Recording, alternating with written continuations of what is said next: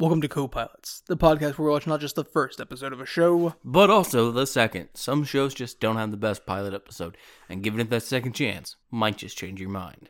Here we take that chance for you and explore in depth into an investigation about the depths and depths of character in, never mind, I'm not going to go on this route, but we take that chance for you and let you know our opinion on if a show deserves more than one shot. I'm Justice, alongside me is my co-investigator, Josh. Yes. Now, let's get ready for investigation? Sure, why not? Your in-flight investigation? In-flight entertainment? I don't know. Your investigation flight will be Only Murders in the Building.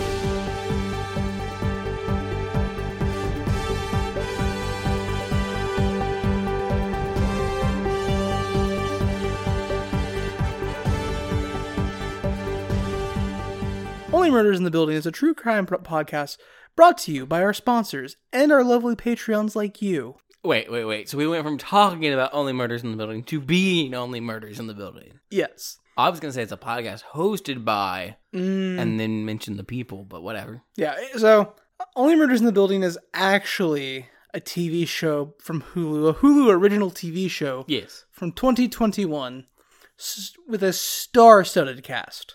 Is it studded or is it just star-led cast? Little column A, little column B? Either way, it has Steve Martin Short, and then Selena Gomez, I guess. Which just breaks the naming convention. Steve Martin Short. Where are we going from there? We need a person that's next name starts with Short. I have no idea. Yeah, I got nothing. I have to assume there was some rapper from the late 90s or early 2000s that used Short for their stage name. Or just somebody whose name is Short. It's Hollywood. Names don't mean anything. You just can't have the same name as somebody else. That's true. Against the rules. Yeah, you're not wrong. If you are both actors. Which is why Michael B. Jordan is Michael B. Jordan. Because Michael Jordan, the athlete, is part of the Screen Actors Guild. And his screen name is Michael Jordan. So Michael B. Jordan couldn't be Michael Jordan because there's already a Michael Jordan, and the Screen Actors Guild has a rule against that, so he's Michael B. Jordan. The Screen Actors Guild is dumb. I get it. I get the reasoning. Your name is power. Yes. Hollywood prescribes to ancient ideologies around magic and what gives things power. Yes. Hollywood is a satanic cult. I'm not sure if you're aware of this. They sacrifice children in the bottom of pizzerias. No, that doesn't sound right. That happens in D.C. That's politicians. Hollywood is a Scientologist cult. Well, some of it. All of it. Most of it? All of it. Anyways, Only Murders in the Building is, like I said, a 2021 Hulu original show about a group of 3 people who are obsessed with true crime podcasts and decide to start their own after a murder happens in the apartment building they live in. Yeah. And so I guess we'll get into the show now. Yeah, season 1, episode 1 is called True Crime. I forgot the name of the hotel that they live in. Well, one, it's not a hotel. Yes, it's an apartment complex. It's an apartment complex. And it's like the AR something or other. We're so prepared for this episode. The Arcanio? The Arconia, yeah. The Arconia. There we go. The Arconia. That's why my brain, constantly fills in hotel for where they live. Because what type of apartment building is called the Arconia? A fucking place in New York. Why not? Do apartment buildings normally have names? Fancy ones like the ones they live in, yeah. Fair enough. Also, even non-fancy ones, our apartment complex has a name. The complex has a name, but yeah, and for other places, in New York, the entire building is a complex. They have a courtyard in their building. Fair it's just, point. You see from the outside building because things are built directly all the way to the fucking sidewalk because you're using as much space as you can. Because it's a city. Mm-hmm. And cities are big. Yeah.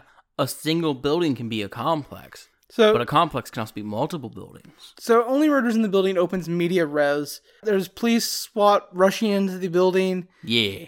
Guns out, getting ready to not shoot anybody because that would involve risking their own lives. And we see Steve Martin and Martin Short also running through the building. In the opposite direction of the non-police people. You mean the civilians? Yes. The non-bastards. True. And they stumble upon their known associate. They don't stumble on their associate. Martin Short's character's we can't leave her. Oliver. Yeah, well, we don't know his name yet. He's we can't leave her behind. We have to. And then they find their associate, their friend, who is played by Selena Gomez.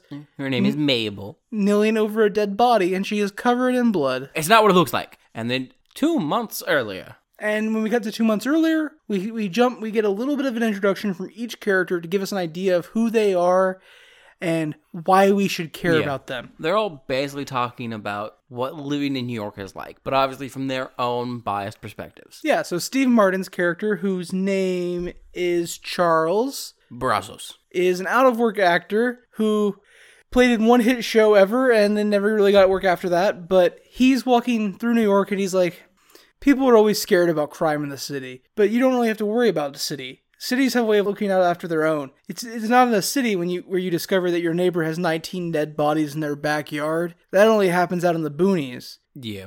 So he's got like this whole city is safer mentality. New Yorkers have a way to carry it about each other.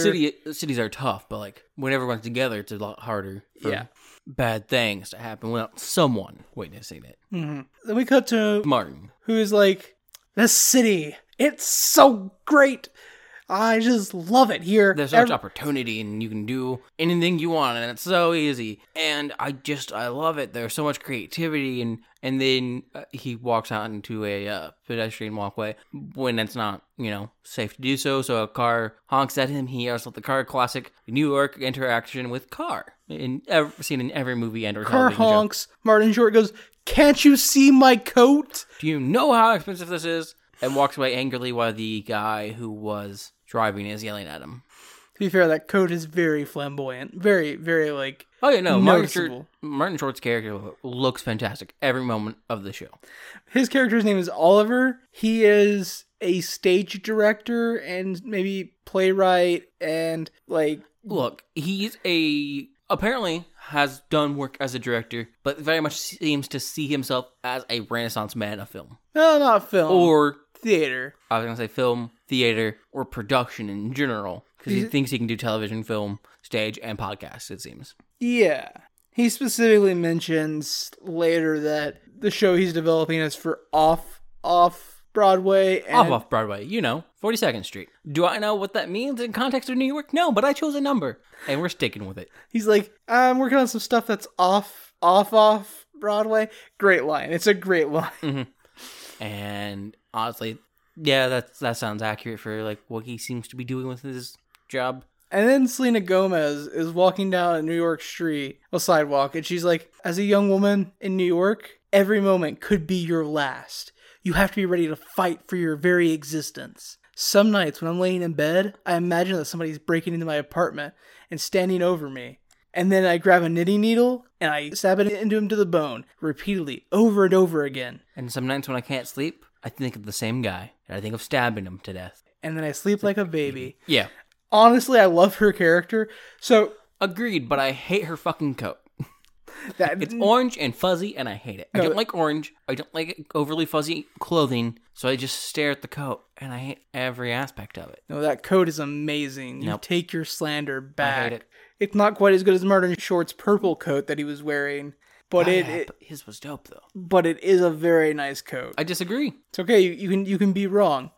So you might have noticed the show has a hint of comedy to it. Like, it is a funny show. The show's a comedy? Yeah, a little bit. It's also a murder mystery, and it also like takes the shit out of true crime fans. How can this show be a comedy? It has both Steve Martin and Martin Short in it.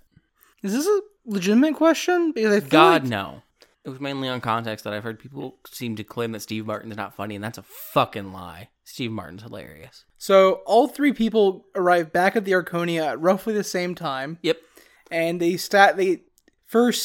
Charles gets on the elevator as he's getting ready to go up to his room, his apartment. Not room. It's not a hotel. It's an apartment complex. Are you sure? I'm not. It could be. It could be a hotel. It could actually be a dorm building. They could all be in college together for all I know. And then, after Charles gets on the elevator, he's waiting for it to close. He sees Oliver coming to the elevator. Oliver's telling him to hold the elevator. Before Oliver heads towards the elevator, he stops at the front desks and picks up his mail, and it's like 3 boxes stacked up, and he's like, "Oh, this is the off-Broadway comment. This is all for a show I'm working on. It's off Broadway or off Broadway. Yeah, it's all research." Yeah, and so he's carrying all these boxes. He's like, "Oh, hold the door for me." And we cut to a shot from the inside where you can see out the elevator instead of in the elevator. And Charles is just fucking slamming the close elevator button, which I hate to break it to you, man. Those don't do anything. In modern elevators, they do. Yeah. But the Arconia is like It an seems old-ass older, building. yeah. At least 20 years Like, old. it's well upkept, but it seems pretty old, and honestly, most places, when they update shit, they don't update the elevators, because that's a bitch to do. As long as your elevator has passed inspection repeatedly, don't fuck with it. I don't know. I don't even know how you take an elevator out of a building. I guess you have to disassemble it. How does one take an elevator out of a building? Like... I would assume you have to open up your elevator shaft again. Because assumedly you're putting a new elevator in. Yeah. And you don't assemble an elevator on site. That's not a thing you do. Okay, that's fair. So I would have to assume you have to open your elevator shaft up again. That sounds like a lot of work. Less work than building an elevator on site to safety regulation. Okay, so what if you just want This is why you don't replace elevators. What if you just want to take the elevator out? You're not putting a new one in. You just want to take the old one out. If you don't want to put a new one in and you're just taking one out, you just fill up your elevator shaft. No, but you want to take it out so you can use the space. For what? It's a giant chute. So you can dispose of dead bodies. I don't know. Cool, you just seal it up. You lose like 10 feet of room of disposal of bodies. You start a story higher on where you're keeping your bodies at. Or you fill the elevator separately and then throw the rest on top of it. Huh. So this was... Or alternatively, you keep the elevator at the top, fill it with some bodies, drop the rest of the bodies down the chute, and occasionally you need to run the elevator down until it doesn't go down anymore, so you can use it to like compress the body stack, so you can add more bodies. This is taking a weird turn. Yeah. So Charles tries to close the elevator on Oliver, but Oliver gets in, Charles seems annoyed, and Oliver immediately starts talking. Yep, and then Mabel gets on board. Chattering away. And Mabel has yellow beats on, Yes. and she's completely ignoring everything that Oliver says. And Oliver then takes notice of the beats and he's like, classic old people move of, there is a slight thing that this reminds me of. Let's talk about it for the next 5 minutes, even though I have no idea who you really are. My favorite thing is he's like, oh, so you like them beats. Do you like them beat? Do you like your beats? It's such a hello fellow kids thing. Like, Yes. he's so obviously like trying to be Cool. but failing miserably. Yeah. And he's like, I really liked mine. They were red, but I left him on a subway, and the thing is, when you leave something on a subway, and then he's continuing with the story, and he's cut off by Charlie because the elevator opens. And Charlie's like, door. oh no, he goes ding, ding. Yeah. That's the noise the elevator makes when it hits a floor. But Oliver just talked right through it. But so Charlie's like ding, making the noise. Oliver gets off. Charlie looks over at Mabel. He goes, even the elevator wanted that story to end. Yeah. Mabel kind of smiles. And then There's no more conversation in the elevator, as it should be. everybody knows there's two places you don't start conversation. And that is next to each other in a urinal, or actually just in a public bathroom in general, and on an elevator. You don't start conversations in those places. Also, preferably not in taxis or Ubers, but I mean, like, socially, whenever you're trapped in a place with another person, just don't start a conversation. yeah. Or if you try to, and there's no immediate reciprocation, kill it. Kill it dead. Kill it quick. Yeah, because if you kill them, the conversation stops instantaneously. Exactly. Mm. And then you can hide them in your elevator. Or the elevator shaft. Exactly. I like how murder heavy this episode is already. Only murders in the building. Which is why you have to dispose of them in the elevator shaft. Exactly. So we cut to all three of them back in their respective rooms. We actually did see a white cat sitting on a table. I mean, also during all of this, we see it's a tabby. It's like an orange tabby with like maybe a white bottom. They do reference the cat's color later when it comes up. And we did also forget the fourth person that gets I in was the literally elevator. about to mention that, yeah. Yep, sorry. Yeah. Before Oliver has his annoying conversation with trying to relate to Mabel, a guy gets in the elevator and he's really upset. He has his hair slicked back, he's wearing a suit, and he's on the phone asking about why he doesn't have his package, because this has happened before and this package is really, really important. What's the earliest he can get it? Tomorrow morning, da-da-da-da-da. Mm-hmm. Yep, he gets off the elevator before any of them. Yes. Then Oliver gets off the elevator, Charlie makes his quip. We cut to all three of the main characters in their various apartments. Which, if I remember correctly, so it should be Angry Man off the elevator first, then Oliver, then Mabel, then Charlie, because I do believe Charlie lives on the top floor. He lives on the highest floor of all four of them. Yeah. I don't know if it's He was towards floor. the top of the elevator buttons, and I think it was all the way to the right, which would imply the top floor, but I might be wrong about that. So they're all getting ready to relax and enjoy their favorite podcast, which dropped a new episode. And honestly, this is the most unbelievable part of the show for me. Is there an actual culture around people waiting around or like scheduling their life for when their favorite podcast drops a new episode? I just wait till there's a push notification on my phone and then download the episode and like... Yeah, because it's a phone, the push notification isn't always accurate. It might be like a day later. Sometimes it's like, meh. And like, I'll download it and then I might listen to it a day or two later. Like, Whenever I have, like... Is there a culture of people just waiting on edge for that next episode of their favorite podcast? I'm going to go with yes, probably. But I feel like a better question is, so we don't really know what day of the week it is, right? Mm-hmm. But I would assume, just from the way it seems, probably sometime during the actual week and not a weekend. Well, we know it's not Sunday. We know it's not Sunday. We know that the building manager seems to be there, which maybe she doesn't work every day. The building manager lives in the apartments, though. Does she? Yes. I don't know. Bunny is the building manager. She lives there. He grabbed his packages from Ursula, though. Ursula's the building manager. Oh. Bunny is like the equivalent of the HOA head. Yeah, okay. Yeah. The apartment association, yeah. Yeah. Yeah. I don't know. So my assumption, though, is just that it's during the week at some point. Yeah, okay. And I think they mentioned that it's like 9 when this episode drops. 5 p.m. Yep. Yeah. Which, like, that feels like a weird time to drop an episode. Like, consistently, like, that is, like, actually competing hours with stuff. Yeah. Most podcasts I'm aware of tend to just, like, release their episodes in the wee hours of the morning. Mm-hmm. Early in the mornings, like, every time I've seen it. Or you're us and you release it later in the evening around like 5 p.m. But it's only because you don't actually sleep and you edit your episodes really late. Because you're terrible at scheduling. And not just you, I mean... Yeah.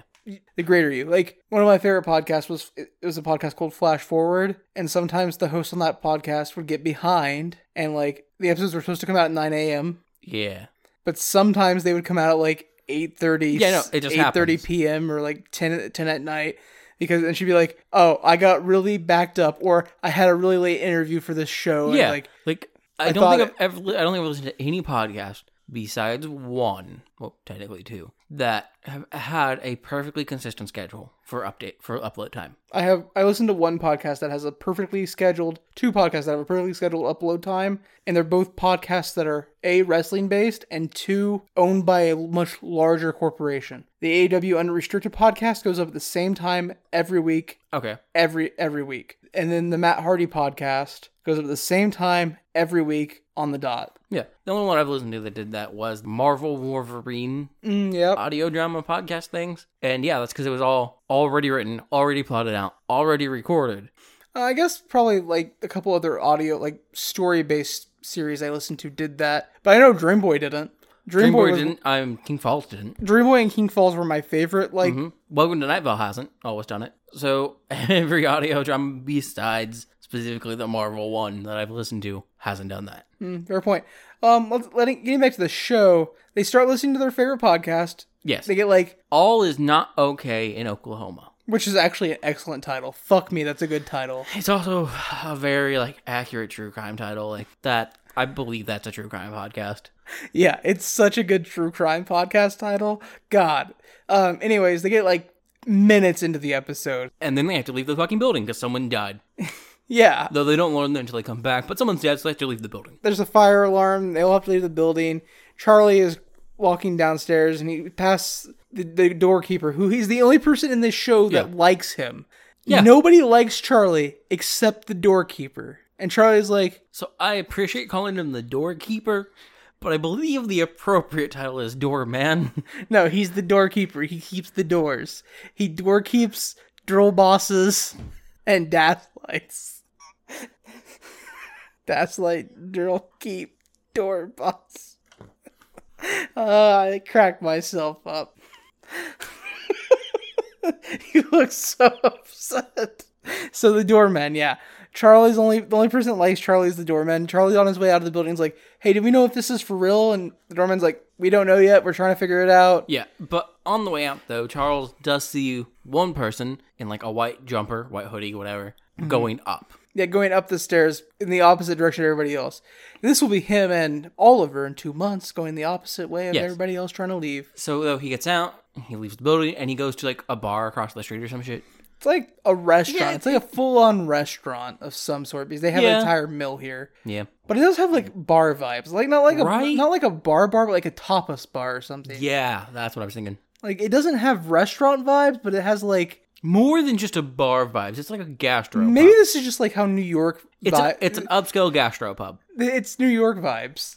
I know, and I think I described it perfectly in New York vibe terms. Upscale gastro pub. Okay, so he gets there and gets the last table. Mm-hmm. Pulls out his laptop and his map because he's not just a fan. He's not. What's the name of the podcast? All Is Not Okay in Oklahoma? Yes. I believe that's the name if I have it wrong. No, you're definitely right. Sue me, I guess?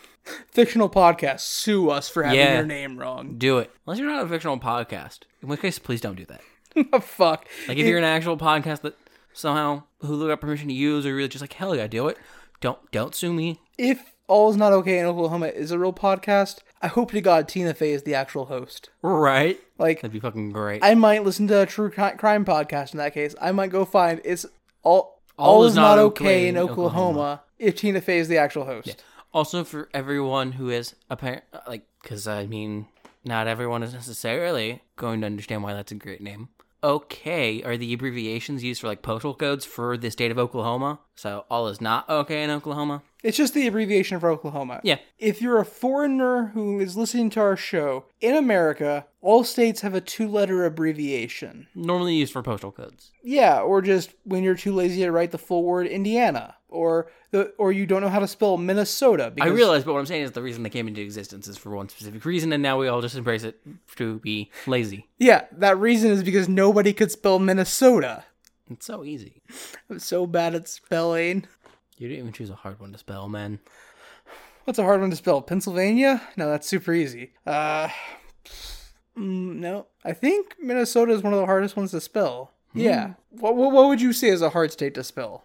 Mississippi, if you never actually learned... Mississippi. Yeah, but I'm saying, like, if you never learned that bullshit, because everyone learned it, like, probably in, like, first grade.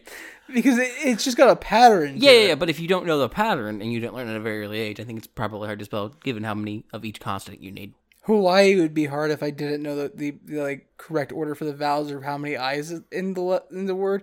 I think... Honestly, I remember Hawaii's exact spelling because of KawaiiCon. See, I think certain states would be harder to spell if they weren't, like, cemented into my brain. You know what's a hard state to spell? Sure, that's what I was asking. Montana, because I forget it exists. Whew. The only other option is Idaho, but that one's a joke, which is the only reason why I remember it exists. Yeah, I think did I say Montana was hard to... No, you said Montana was hard to spell. Missouri. That's not what you said. The Missouri, I would argue, is probably harder to spell than Minnesota. Yeah, Missouri and Minnesota seem like the hardest ones to spell. Yeah, I'm going to stick with those. We are way off topic. Connecticut. There we go. That's a fucking hard one. I'll agree, that one's harder. Yeah, see, there you go. Connecticut. I found the hard one. Yeah, I honestly don't think Minnesota is hard to spell as long as it's pronounced correctly. Every time I've heard anybody ever say it, it's come out as Minnesota. Minnesota. And I'm like... Oh, that's obviously a D there. Yeah, no, it's I Minnesota. know it's not. Minnesota. We're so far off topic. Yeah. I don't even remember where we left off. Actually, I do. So, Charles is setting up all his stuff because I know he goes by Charlie, but my mind said Charles. And then Oliver yells and he's like, hey, neighbor. Nope. Oliver shows up. He doesn't yell at Charlie, but he kind of stumbles into Charlie because he's moving a fucking stroller with his dog around in it. You're right. Trying to find service. He yells at Mabel to come join them. And he finds Charlie, and he notices that Charlie has the giant map app, and he asks to join for a seat real quick, and then he mentions that his favorite podcast dropped an episode. And then they both are like, what was in the dog's mouth? Which is the cliffhanger that they were all left on at the... That's the other part that doesn't make sense. This episode dropped. It's not a live episode. How are they all at the exact same point? They must have, like, been sitting there, like, refresh, click play. Or it has, like, a live launch on it. Like a premiere on YouTube. So you can, like, already be on the channel, basically, and then when it starts playing. The better question, though, is then, why did they all drop at the same time? There's no way they all dropped at exactly the same point. And also, I don't be a dick, but I know from my days of living in a dorm, if a fire alarm goes off and I'm busy, I might just stay in my dorm. It depends on how recent the last fire alarm was, yeah. Like, also, it's like, in this case, it's 5 p.m, so, like, I'm already dressed probably, and, like, but, like, if a fire alarm went off at, like, 3:30 in the morning, I was gonna, like, do some really serious thinking about it if I was getting out of bed or risking dying in a fire. I think the better part, though, is, like, Mabel, I believe, is listening to it on her phone, and is already using earbuds. Yeah. You turn that shit up. You might pause it, but you turn that shit up, right? Yeah. And listen to it as you leave, or, like, as soon as you get out of your apartment complex. I literally could not take my earbuds out in that scenario if there was a fire alarm blaring. It would be too painful. Fire alarms, be loud. Yeah, like, you don't stop listening all of a sudden. The only explanation as to why they're all stopped at the same point is that the podcast is also hosted from the hotel, and the person was actually doing it live and stopped the stream. Wild, but no, I don't think that's the case. I'm saying that's, like, the best reasoning for why they all stopped at the exact same time. I think logically, if this is a true crime podcast about Oklahoma, it's probably being written and... No, it's definitely not. It's a true crime podcast. The person is nowhere near where it fucking happened. No, because it's a true crime podcast, but the host actually did her own investigation. Yeah. Not in Oklahoma. I'm saying she is not in Oklahoma. It is not produced from Oklahoma. She could record it there if she's... No. It depends on, like, how deep in they're going or how deep into the season they are. Like, if they're mid-season and she's still recording new episodes... Nah. She could still be in OK. No. People would know if Tina Fey was in Oklahoma. Not a fair point. I'm not going to give that one to you. Anyways, Mabel comes in, Oliver yells at her to come over, and then they're all like, what was in the dog's mouth? And then Oliver and Charlie have the answer because they've been listening to it while she made her way from the apartment over to the restaurant. Which she appears to be quite a bit later over there than them. And we learned from, like, the waiter. Which is why people theorize based on episode 1 that she's the person in the white suit and she murdered Tim Kono. Makes sense. But we also learned that apparently a lot of the other apartment dwellers are also over there from the waiter. Yeah. Which implies that Charlie also got over there pretty late, as did Oliver and Mabel. Yeah. Because there was only one table left. Yeah. So they all listen to the podcast together, and then they head back to the building. And when they get back to the building, the doorman, not a doorkeeper apparently, is like, hey, yeah, we can't let anybody in the building. So they found a dead body. Yeah. They're investigating. We can't let you guys in right now. And to which Charlie goes, oh, I could get us in through the... freight elevator. And so they all take the freight elevator. Mabel's like, we should stop on the floor before Tim's because... The 8th floor, not the 9th. Oh, yeah, because he says they found a dead... The doorman says they found a dead body on the 9th floor. She says we should stop on the 8th floor because cops will be stationed on the 9th floor. So they stop at the 8th floor, they go up the stairs, and they kind of, like, peer in on the investigation. Because each floor, because this is a very nice apartment building, has its own little lobby area. Mm-hmm. And this is where Oliver and Charlie freak out because they've never seen a dead body before. Yeah. And, like, Charlie's like, I've seen one on set before, but not a real one. Anyways, at this point, they start talking about, like, who could have killed him, what was going on. And then they find out that the cops are ruling it a suicide. Yeah. They also, though, realized that the person that they saw, who is now dead... was the same person as the person in the elevator. Yep. Also, they don't just, like, see it from afar. They kind of see him up close because they sneak over towards the crime scene. Yeah, as the cops, like, start... They disperse to search the floor and search the building. So then they sneak over, see the dead body. Canvas is the term. Yes. So they sneak over to the actual apartment, see the body, freak out, bail back out the lobby, and while they're freaking out, they stumble into, assumedly, the lead detective. Yeah, and they're, like, trying to give the lead detective advice, and she's like, you motherfucking true crime junkies. At first, she is very, like, actually decent at her job, at the very least. Because she's like, what are you doing here? Do you know the person? Blah, blah, blah, blah, blah. And they're just like, well, no, it's a straw. Charlie and Oliver are freaking the fuck out because they're being confronted with a cop. And also because they snuck into a crime scene. And also because they think they know what they're talking about. Whereas Selena Gomez as Mabel shuts the fuck up, which is what you do. When a cop asks you a question, the only thing you say is, not without my lawyer. Yeah. And actually, if you're in Louisiana, you need to specifically say, I request a lawyer to be present, because if you say anything else, they'll just pretend that you didn't ask for a lawyer. Yeah. If you don't believe me, Google a court case. Yeah. Like, don't get me wrong. There are situations where it's probably better just to answer a basic question. Nope.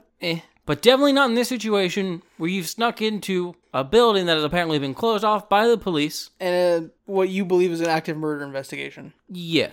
Because the police response to this implies that they believe the murderer is still somewhere in the building. If it is a murderer. Mm-hmm. But even though they seem to think it's a suicide, so I don't know why they're canvassing the entire building. That's actually a good question. If she's come to the conclusion that it was a suicide, why are they canvassing the building? Why are they keeping people out of their homes when they are not part of the crime scene? The crime scene is in one specific apartment? No idea. Yeah, it doesn't add up. It heavily implies that it is not suspected to be a suicide. Also, if you thought it was a murder at any point, why did you let everyone from the building wander the fuck off? To be fair, fire alarm. They didn't know a murder was happened until after. Yeah. But then there should be more officers down in the courtyard when they get back, when there wasn't a lot of them, who should be like, hey, do you live here? Cool. We need you over here. Yeah, that's a very good point. Because after this moment, we don't see the cops again in this episode or the next, when they should be reasonably stopping by every single fucking person and asking them questions. Or at least every person on the same floor as the dead body. Mm-hmm. Yep, I would agree with you. Anyways, it's at this point that the three of them scamper away. Yes. And they all go to their separate rooms for the night, but they all get to thinking. Why did he have a trash bag with him? There's a trash chute on every level. Because when Tim got on the elevator, because that's this guy's name, he had a trash bag. Which is weird, because every level has a trash chute. So there's no need to take it on the elevator. Yep. So Charles gets in the elevator to go get the others. And when he gets down to Mabel's floor, she's standing in front of the elevator. Yes. And they're both like, the trash bag. And they get back in the elevator to go find Oliver. And they get to Oliver's floor and they're like, oh, so we've all had the same idea. That's what Oliver says. Yeah. And they're like, the trash bag. He's like, oh no. I don't know. Different idea. Different idea. Yeah. He doesn't say what his idea was. Yeah. Also, I believe this is in the morning, actually. I think this is still that night. I don't know. Like, Charles is weird. Charlie is weird. He's making an omelet, and like him making the omelet made me think it was probably early in the morning, maybe. Yeah, but he just has a compulsion to make omelets, as we Yeah, learn later. we learned that very quickly. Yeah. Also, the trash is still there when they get down there, and Mm-hmm. I don't know. It depends on when they move the trash and stuff. They go all the way down to the basement, which is where the trash drops. Which, Yes. if he was just gonna throw the trash away, why did he take it on the elevator? This doesn't explain that. You know, it explains nothing It doesn't explain. because they find trash. Yeah, they find his trash bag. Though the argument here is obviously that that trash bag did not make its way to the trash room, and for some reason they were like, "Why did they bring it on there? I don't know. Let's go check the trash." When it's easily like it probably didn't end up there Or actually, he was coming home with a trash and going up. bag. Yes. So why was he taking a trash? No matter how you look at it, there doesn't their actions they take don't line up. Their with... actions would assume that he had a trash bag with him for some reason and is taking it all the way upstairs before he drops it in the trash chute on his floor. Which, I mean, to be fair, depending on where the trash chute is on the first floor, might just be more convenient if the trash bag's not that heavy. Yeah. The only other reason would be like if you have keys to your trash chute room or trash chute, which it might be possible in a larger, nicer building, but assumingly that's not the case given the fact that they're all just like, he could have dropped that off anywhere. Yeah. So they start digging through the trash, and it's at this point where they decide that they should make a podcast. Yes, specifically Oliver suggests Martin Short's character. He's like, we should do a podcast. This is like a podcast. Yeah. Could you imagine? Every true crime junkie definitely would have killed to be on the scene of the murder. Bad choice of words, Oliver. But, like, I love this show in that it sets up any of these characters as a potential, like, murderer for Tim. Because, like, Oliver needs something in his life. So does Charlie. And we know Mabel, by the end of this episode, we know Mabel has a direct tie to the victim. Yes. So, like, they all have this aspect of them that could have motivated them to commit murder. Mabel is the least suspect worthy by the end of episode 2, though. Yeah. So they all kind of just give up on this when they find a bag of trash that seems to have first drafts, basically, of suicide notes. Yep. So they just kind of go back to their podcast until Mabel, while just listening, like sitting around in her apartment, hears Bunny, her next door neighbor, yelling about something or complaining about something to her vent. And she remembers in the elevator Tim talking about a package. And so I don't get how this makes the connection in her brain, but... I think maybe in the elevator he mentioned something about his neighbor getting a package or some shit. So she goes to talk to Charlie about it, and they're just talking, and they mention, like, Oh, yeah, that makes sense because Bunny would be on the same mail line as Tim because apparently they separate package delivery up into lines or like paths, which makes sense when you have a bunch of tenants going around if you're dropping it off at each person's apartment. Mm-hmm. And he's like, yeah, my stuff gets mixed up all the time. So they decide to break into Bunny's apartment and see if the package is there. And they try to get Oliver involved, but like they can't get a hold of him, right? I believe they briefly like see if he's there, and he's not. So Mabel's plan is to sneak in through the air duct in her apartment bathroom over to Bunny's. Which we hear. This is where we learn that the apartment she has isn't hers, which Oliver and Charles had asked her about the night before because they're like, we're old men. We bought our apartments when they were cheap. How'd you get yours? You're like 25 or something, 26. And she just doesn't answer. Her character is 28. Yeah. And she doesn't answer. She's like, no, thank you. Don't want to tell you my backstory. Yeah. But she tells Charlie here that it's her aunt's place and she's just living there during the renovation. Yeah. Like, helping to renovate it. Mm-hmm. Which he finds a bit weird. Like, you're fucking living in this because there's like basically nothing there. But it's whatever. Like, honestly, that makes sense to me. Like, as a person who is not capable of affording like an apartment of that size. Yeah, no. Like, if a family member was like, hey, I've got this really nice apartment. It's kind of in the middle of a renovation, but it's like perfectly livable, but like things are coming in and out, but like you have running water, you have air conditioning, you have electricity. It's just redoing some flooring. You have Wi-Fi. Yeah, like yeah, 100%. I'm there. Sure. I will be your apparently personal security guard for it and help out on renovations for it if you need. And live here for free, assumedly. For months at least. Yeah. Like, sure, I'm down.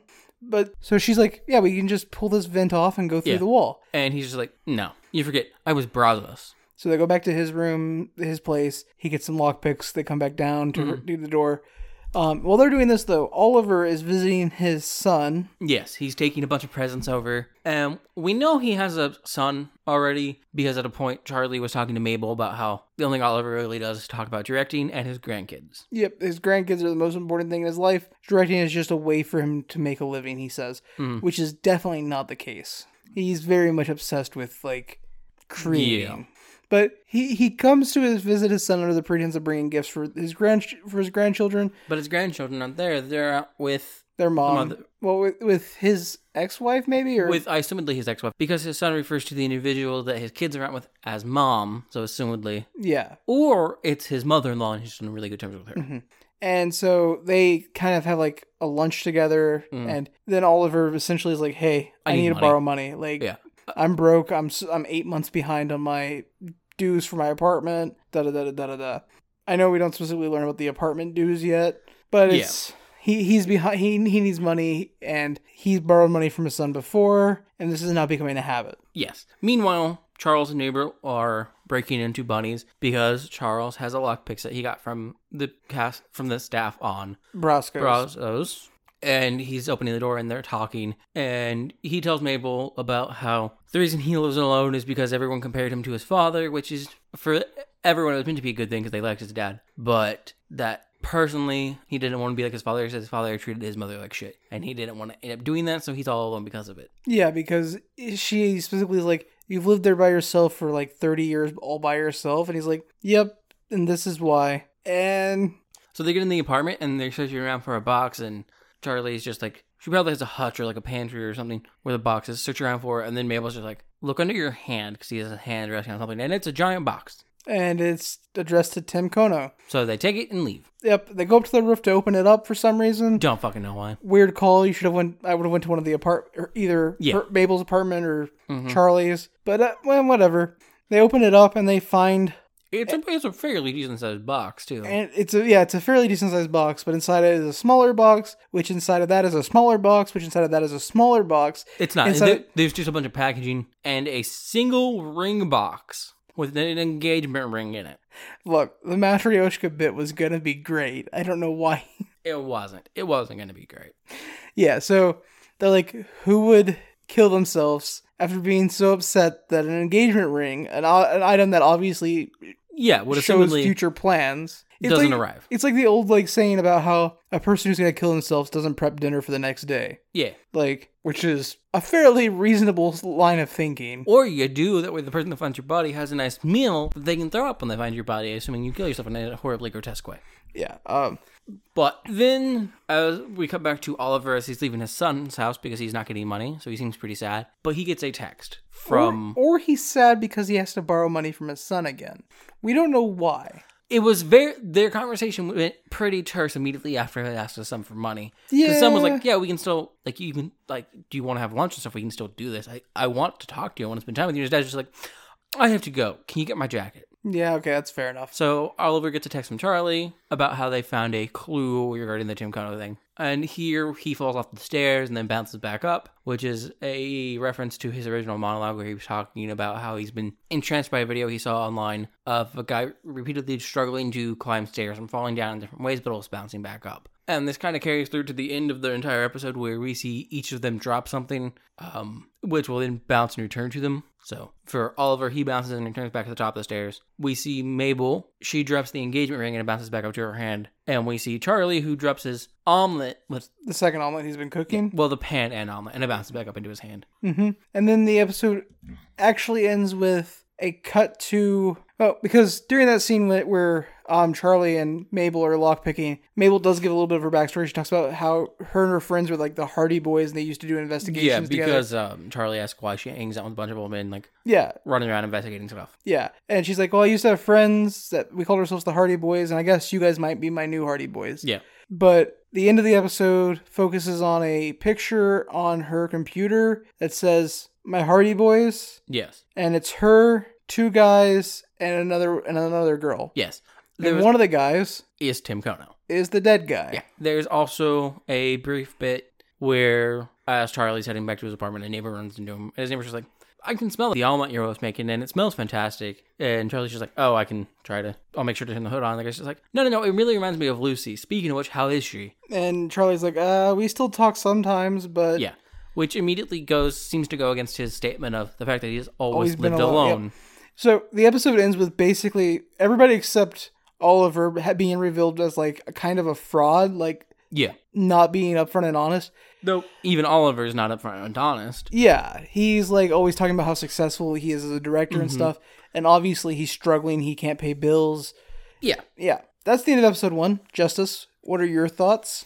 The show has Steve Martin and Martin Short in it. I'm watching more. Fair enough. Me too, but that's not specifically why. I mean, it's not specifically why, but it definitely helps. Honestly, the show just strikes a really good balance between the comedy aspect and the mystery that even if the mystery doesn't pan out, as long as the comedy keeps its pace, I think it's perfectly fine the way it is. And it doesn't take itself too seriously in that aspect, which allows it to be more satirical in a format that I find enjoyable. Yeah, it's this show is simultaneously hilarious. It's got some really well-written comedy, while also being still a serious show. It strikes a very nice balance. And I don't want to talk ill of true crime junkies, but y'all got problems. And the show taking pot shots at you is hilarious. Agreed. But yeah, I love the show. I think it's absolutely fantastic. So I would also watch more, and that takes us to episode 2. Who is Tim Kono? Yes. And this episode opens with Charlie and Oliver in a closet. Recording the podcast. Because that's how you record podcasts. Yes. In a closet. There was also a brief bit in the first episode where they decided upon the name and were attempting to record it. The name of the podcast is the name of the show. Only Murders in the Building. Yeah. Initially, they have to set that limit because Oliver's like, while we're investigating this, we could open up a tangent investigation because that guy that mysteriously died in the park last night. Yeah. And they're like, no. Only murders in the building. Yep. And then that's when they just had the name. But they're recording when Mabel comes in and she opens the closet door. Well, they leave the closet because Charlie's complaining about how hot and stuffy it is in there. Mm-hmm. And they're surprised to see Mabel in the apartment. And he's like, how did you get in? And she's like, the door was open. And then Oliver's like, oh yeah, I always leave the door unlocked. Well, yes, but technically the show starts with Mabel sitting around drawing a picture of Tim. Yes, that's fair. And watching old Brazos episodes. That's fair too, I forgot about that. In which she sees the entirety, verbatim, monologue that Charlie gave her yesterday. About his father and how he was abusive to his mom, and like how everybody compared him to his father, even though like they didn't know that side of him. Yeah. Yep, I forgot about that being before this. Yeah. So she sees all of that in the show. And she's pissed. Like she literally says, what the fuck, and slams her laptop shut. And a paper slides underneath her door. Oh yeah, that's right. And then she cuts. Then we do the because recording the episode and stuff in the closet. the paper sliding under the door is meant to be kind of ominous, but like it undercuts itself here in this next scene. Excellent writing, because they're like, how are we going to find out more about Tim Kono? We have to be able to humanize him, make our audience care about him. Yes, because the entire bit they're recording in the closet is stuff they know about Tim, which is he was a guy who was lived alive. alone. He lived in this building. He lived alone. He had nice nail beds. Maybe he got manicures. He seemed to possibly be some form of Asian descent.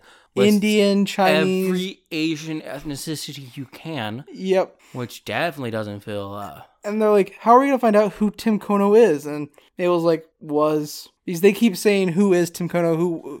Who Tim Kono is. And every time they do in this episode, she's like, was. He's dead. Yeah. And when she first corrects Oliver, he's like, well, I already called the episode Who is Tim Kono? Yep, And- we're already in pre-production. Yeah. And Charlie's like, when did we finish the first episode? And Oliver's just like, it's business. That's how you do it.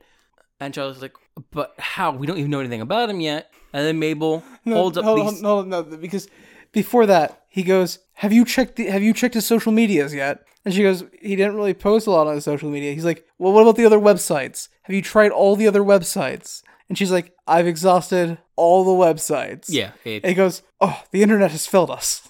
Yeah. But also, though, when she came in and they ask how she got in, she mentions that she came in just because the door is unlocked. And Oliver's like, yeah, I don't lock my doors. To which Charlie questions it. But Mabel says, yeah, the only thing old white men fear is calling cancel and societal change. Yeah, because Charlie's specifically like, there could be a murder in our building. And God, everybody has like banger lines. The only thing you fear as an old white man is colon cancer and societal change. Yes. Bangers, zingers. And then this is where she reveals the paper. Yeah, You're so right. the paper she pulls off the door that just said quiet recording in progress. She turns it around. No, this is the paper that slid under her door. No. The paper they're recording on, because they're dumb and don't pay attention, is the same paper that slid under her door. Oh, okay, yeah. But you can see on the back of this one, it says the Oh, quiet. okay. Beautiful. I didn't catch that. Yeah. Is a paper from the apartment complex that's like, hey, we're having a little memorial for Tim Kono in the lobby. In 10 minutes. Mm-hmm. So they go down to the memorial to like try to get an idea of who Tim Kono was. And this is just chef's kiss level comedy scene. Because they're all milling about the lobby area. Before we do that, we get the first flashback. Oh yes, sorry, Mabel's first flashback.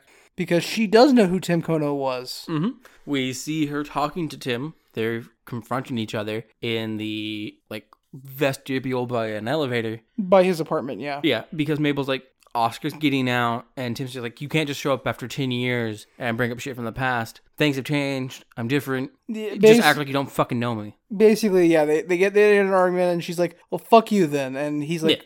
And then they decide to never talk again. And then we go down to the lobby. And then we go down to the lobby, and they're all just milling about, and then Bunny, the head of the apartment association, comes in, and she's like, there's chairs. What do you guys think they're for? Yeah. Sit down. This is only going to take as long as you make it take. Look, the body's already on its way back to Japan where the family is. We have to do this for insurance purposes. And then a guy stands up, he's like, hey, I just want to introduce myself. I know we're all probably feeling a lot of things about the death of Tim Kono. And I'm a therapist. I'm on the 6th floor, and I take Venmo. Yeah. Wonderful. So then they start doing So they start talking about it, and the three of them are like, okay, cool. Now we're going to find out who the murderer could be or who knows anything about Tim. And Bunny, the head of the apartment association, is like, does anybody have anything they want to share about Tim? Yeah, and some people are just kind of murmuring about how he was a dick, and there's certain things like this and that. Any good memories or... Yeah, and someone mentions, he was the extremely asthmatic guy, right? So does that mean we can start using our fireplaces again? And then somebody goes... Wait, he was why we couldn't use our fireplaces? I hated that guy. And yeah, Charlie goes, wait, he was why we couldn't use our fireplaces? Mm-hmm. Hated that guy. So as there's just general, like, murmuring about things people didn't like about Tim, there's a man who starts openly bawling. Just straight up sobbing. Yeah. And so Oliver kind of taps on the shoulder and like holds his phone out, which is recording to the guy. He's like, do you consent to be recorded? And the guy's like, do you consent to be recorded? Anything you say after this will be interpreted as a yes. And the guy says no. Wonderful. What's got you so upset? Why are you crying? Let's not make it ill. And that was good, but it was. I really got the sadness, but if you could just tone it back a little bit, your tears were coming out over your. Oliver says, "If you could tone it back a bit," and the guy's like, "What?" And then Charlie's like, "Your crying is drowning out the dialogue." And this guy takes directions so well. he's like, And because Oliver's also like, I know it's sad, but like, if you could like make it come off as like a happy memory, like yeah. you're sad because of good times you remember. Yeah. So he goes like, last night, my cat Evelyn died. And then a woman next to him goes, "Oh my God, Evelyn died!" And the entire everyone starts reacting to the fact that the guy's cat died, because apparently the cat seemed to wander the building and everyone was cool with it, which was the cat we saw in episode the 1. most ridiculous part about this entire episode. This episode, yes, the most ridiculous part about the first episode was they all listened to the podcast at the same time. And the second most ridiculous part of the first episode was giant box for tiny ring. But then the therapist stands back up and he's like, I know we're all feeling a lot about Evelyn right now. 6th floor, Venmo. So they all kind of like, the wake kind of breaks apart. The memorial service kind of breaks apart. And Oliver's like... And Charlie like plan out what they're going to do. Yeah, they go over to the table with the food. Oliver's like stealing food to take back with him because that's how... He lives because he can't afford his house. Yeah. Well, he can afford his house. He just can't afford the homeowners association fees. And he passes off this as just like he really, really loves the food. Which honestly, he might. Like, it doesn't look bad for like... But He's they like, decide, hey... He's like this guy on the second floor owns 6th floor. This guy on the second... I'm pretty sure the Dimas guy also lives on the 6th floor. No. Okay, it's whatever. 100% second floor. He's like, owns a deli and just makes the best dips. Has I a don't dip think song. I don't think I've had an actual meal in years. I just live on his dips. Yeah. So they decide, hey, we need to talk to Ursula, the building manager. And Mabel's like, the Sea Witch? Well, Mabel says, you guys can talk to the Sea Witch. Yeah, I have a headache. I'm going to go back to my room. And she doesn't have a headache. She's just kind of like done with Charlie and wants to like do this on her own now because... Yes. Meanwhile, Oliver talks to Bunny because Bunny's just like, pay your fucking building fees. Building fees, that's what they are. Mm-hmm. Yep. And so they go down to talk to Ursula and they're talking to each other and Oliver's like, I always tip her extra during Christmas. Yeah. And Charlie goes, I just give people a signed picture of me. Yeah. I think tipping is gauche. And... Like, don't get me wrong, Charlie, I agree. Tipping is bad. There are a lot of, like, jobs and fields where tipping shouldn't be a thing. But, like, in this situation, like, I wouldn't even call it a tip. It's like a holiday present. Like, people do that. Like, you don't necessarily have to do a bunch of cash or anything. Hell, you don't even necessarily need to do cash. But, like, a fucking headshot of yourself signed, seemingly year after year from the way you talked about it? Yep. Nah, man. Yep. Even something simple like a fucking batch of holiday cookies you bought at the fucking store down the street is better. He's also massively devaluing his own signature and headshots. Like, if he gives this out as a Christmas gift year after year, just devaluing. Yeah. But Oliver's like, you should let me handle this. Ursula likes me, and you're not really a people person. And Charlie's like, what do you mean by that? People love me. And Oliver goes, do they?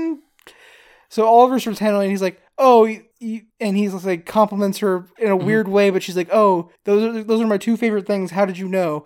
And he's like, I know you. And like, do you maybe have that file for complaints about Tim Kono? Yeah, and she's talking about it, and she seems to be getting ready to give it to Oliver when Charlie pops his head in, and she immediately sets it down, and it's just like, and then on prompt Charlie's like, I don't tip you because I respect you. Respect me less, is what she says. Yeah. And then she tells them, sure, I'll give you this folder, and I'll even let you know all the juicy things that were too much to go in the folder if you buy 3 boxes of gut milk. Yeah, because on their way down to They talk about how she's constantly like, trying to peddle. She's always on a side hustle. Which, would make sense. If you're not working a job that makes a lot of money. So, Oliver can obviously not afford the 3 things of gut muscle because it's like gut 300... Gut milk, yeah. It's obviously like, it's like $300. I believe it was $250 a box. Yeah, so he obviously can't afford it. And then we cut from them up to Mabel because we don't know they buy it at this point. Mm-hmm. But they're rejoining with Mabel. Nope. No? No. Technically, that is what happens right after the scene, but you skipped another scene, so I just let you run through this because it doesn't matter. Yeah, because we Mabel have has Mabel's a flashback. second flashback, which is when she was a kid here at the I'm terrible at remembering flashbacks. Arconio, the Arconio, that's it. I just had to swap through all the fucking vowel sounds for Arconio before I got there. And she is just reflecting on that and the first time she met Tim. Yeah. Which is, she was sitting outside on the, like, fountain they have in the courtyard. Which is like a square fountain, weird kind of, honestly. Not really. I don't think I've ever seen a square fountain. Yeah. The, like, structure in the middle of the fountain isn't square, but the base around it is, which I've seen. Weird. I can't really remember a square fountain I've seen. But she is talking with Tim when she meets him for the first time. And all of this is set up because she's recording her thoughts about Tim on her laptop. Yep, as a video. And in here we learn that she meets him when they were both probably like 10 or 12. And he's a bit of a dick. He's a bit of a dick. He's a bit unsympathetic, but he's not a bad guy once you get to know him. And they hung out for a really, really long time, for like years upon years with each other. And they would go solve mysteries together in his apartment. Because they really liked the Hardy Boys. Like she did, and she got him interested in it, so they started reading. And then they became friends with Zoe and Oscar. And Oscar was the son of the superintendent of the Arconia. And Zoe was Oscar's girlfriend. Yep. And she got him to make a copy of the superintendent's master key. And they started investigating other people's apartments, in quotation marks. Which, for Mabel and Tim, at first, when we first see them investigating someone else's apartment for the first time, does seem to just be like what they were normally doing. And then Zoe stumbles into the bathroom, finds some pills, and is like, yay, party, and also starts stealing some jewelry. Yeah, so Zoe's a terrible influence and a terrible human being.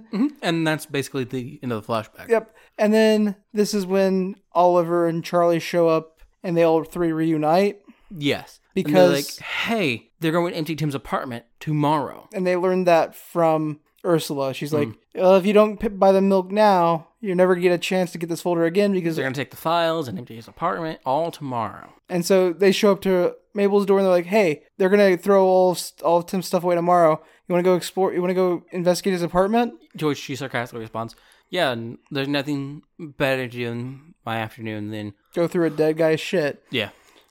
Which she says it sarcastically, but she's totally on board. Yeah. They all three go. As soon as they get in the apartment, Oliver starts freaking out because he steps in blood. And he starts yelling blood. He's like, the best line. Is it my blood? Is it his blood? Am I bleeding to my shoes? And meanwhile, Charlie's just like, don't yell blood. Yep. So they're kind of investigating through the apartment. They're confused because they're not finding like any pictures of a girlfriend or anything.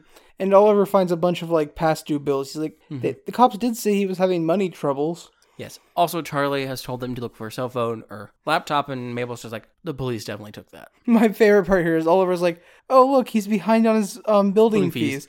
And Charlie goes, I hate people that get behind on their building fees. It makes it more expensive for the rest of us.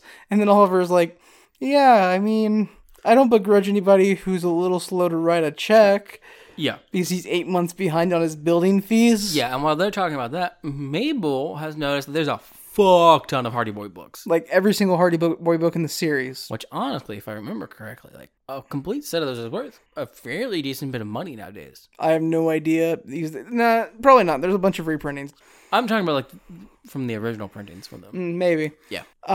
And this is when they see tiny footprints tracking through the blood. Bloody paw prints. And then just like, wait, Evelyn died last night. The same night as Tim. But and the cat was here after he was dead. Yes. So they take pictures. And then they head back to Charlie's place. Well, not before Oliver discovers a box of sex toys. Yeah, and he's like... I bet we could get DNA off these. Yeah. Oliver is the worst. And also the best. So actually, we see another flashback. We do get 2 more flashbacks here, actually, in the apartment. The first flashback is the 4 of them... taking a picture, basically. Yeah, they've broken into somebody's apartment. They're all dressed up, ready to like go out for the evening, and they're all just taking a picture. It's the picture that was on Mabel's computer. The second flashback we get... the only important thing in this picture is Oscar noticeably and very genuinely seems to compliment Mabel's appearance. Instead of Zoe, yeah. Which seems to piss Zoe off, and he's like, I already complimented the way you looked earlier. Like, yeah. And they talk about going to a rooftop party that night, which is on the rooftop of the Arconia. So the next flashback is them at this party, and Zoe and Oscar get in an argument because he was obviously cheating on her. She says it's obviously cheating, which seems to imply that there was... By saying obviously, it implies that it was not entirely obvious. Yeah. Like, perhaps it's referring back to the fact that he was complimenting Mabel the way he was, or... Something that happened at the party. Honestly, it seems to me like it's most likely, just from like what I've seen so far of Zoe, it's most likely like emotional cheating, which is a thing, and like for some people it's more important than it is to others, but like it's obviously important to her. But she storms off, Oscar follows, and a few seconds later we hear a woman scream. It's a bad full Tim comes scream. running up the stairs and tells Mabel, I just saw somebody Fighting with her. fighting with Zoe. It wasn't Oscar. Yeah. And then in the flashback, we get a little bit of Mabel voiceover, like he let Oscar go down for this. Like Oscar got arrested. Yeah. We see Oscar getting arrested actually, and like Tim knew that it wasn't Oscar. But he let Oscar take the fall. Yeah, but he let Oscar take the fall for it. That's the gist of that flashback. Then we cut to Charlie's apartment, and Charlie and Oliver are talking about like how sad of a human being Tim was, and Mabel kind of snaps at them. She's like, yeah, they're still trying to get like why they should relate to him or feel sad for him. And she's like, because he was alone. isn't that enough? You should fucking get that. She's talking to Charlie. Yeah, and then she's like, unless that was a lie too. And he's like, what? I don't even know what you're talking about. She's like, your dad's speech? I was fucking watching, I saw that on YouTube this morning. Yeah. And he like, is That's like, the only thing they ever let me write for the show, and I just wrote it. He's like, so you repeated it verbatim? He's like, yeah, is that weird? and it is weird, but like, It also fits his character so he comes off as so genuine here. Like, And it fits like who he's been so far, even when he's not been interacting directly with Mabel. He seems to be someone who's extremely hung up on this one thing that happened in his life. and like, Oliver tries to play mediator, and he's just like, look, the hardest thing about a new show is trying to get all the actors to trust each other. We just need to all trust each other. and that's what we're doing here. We're making a new show. We need to trust each other. So Charlie and Mabel agree to trust each other, And no more lies or anything between them. and then Mabel leaves, and Oliver's immediately like, I don't trust her at all. And we get back to Mabel's apartment. Or no, actually, Mabel goes to Tim's apartment, not her own. And she sits down on the floor in Tim's apartment and talks to the ghost of Tim. His It's a head's blown psychic open projection. It's like, Yeah. I don't know what the like canosity of this is. Like, how much of this conversation actually happens. If she's actually delusional or if this is just like, I assume she's not. I assume it is all just like coping, like, hey, like her trying to this is a rationalize. metaphorical conversation Yes. that doesn't actually happen. That is my assumption. Yeah, that makes sense. And so she's trying to like rationalize it and like what's going on and if he was a good person or not. And he's just like, I've got no fucking clue, but I always enjoyed trying to watch you figure shit out. And then she gets up to look at the Hardy Boy books, pulls one out, and out falls some additional jewelry. And then she opens it up and it's got a hollow cut into it where it's stuffed full of stuff. And she starts pulling all the books off the shelf, and all of them have these deep hollows cut in where the pages have been removed. And they're just stuffed full of jewelry and Yeah. valuables. And so then we see her again in her apartment, With all the Hardy Boys books around her and like trash bags full of Hardy Boy books. jewelry and all this stuff. And she's once again talking to her computer. And she's kind of just talking about everything that she found. And she's like, who was Tim Kono? And she gives this diatribe about how he never lied. Yeah, except, he was kind of a dick, but he was always genuine. He was always a genuine person. and he never lied except the one time that it mattered. And like, that's essentially what she says. And then she saves the file on her computer as, in case I'm next. Yep. And that's the end of this episode. That covers it. Yeah. What do you think of Only Murders in the Building, Justice? I ask because I brought this show to you because I've already watched the first 2 episodes before this. Yeah. I did stop at the first 2 episodes. I have not seen episode 3, even though it's been like 8 months since I watched the first 2. Enough time for a second season to come out. Yeah. I know. So, I think it's good. I don't necessarily understand why there's a second season. Strictly because, like, It feels like something that could be resolved in it's one. one of those things where, like, mystery shows tend to go on for super, super long or too long.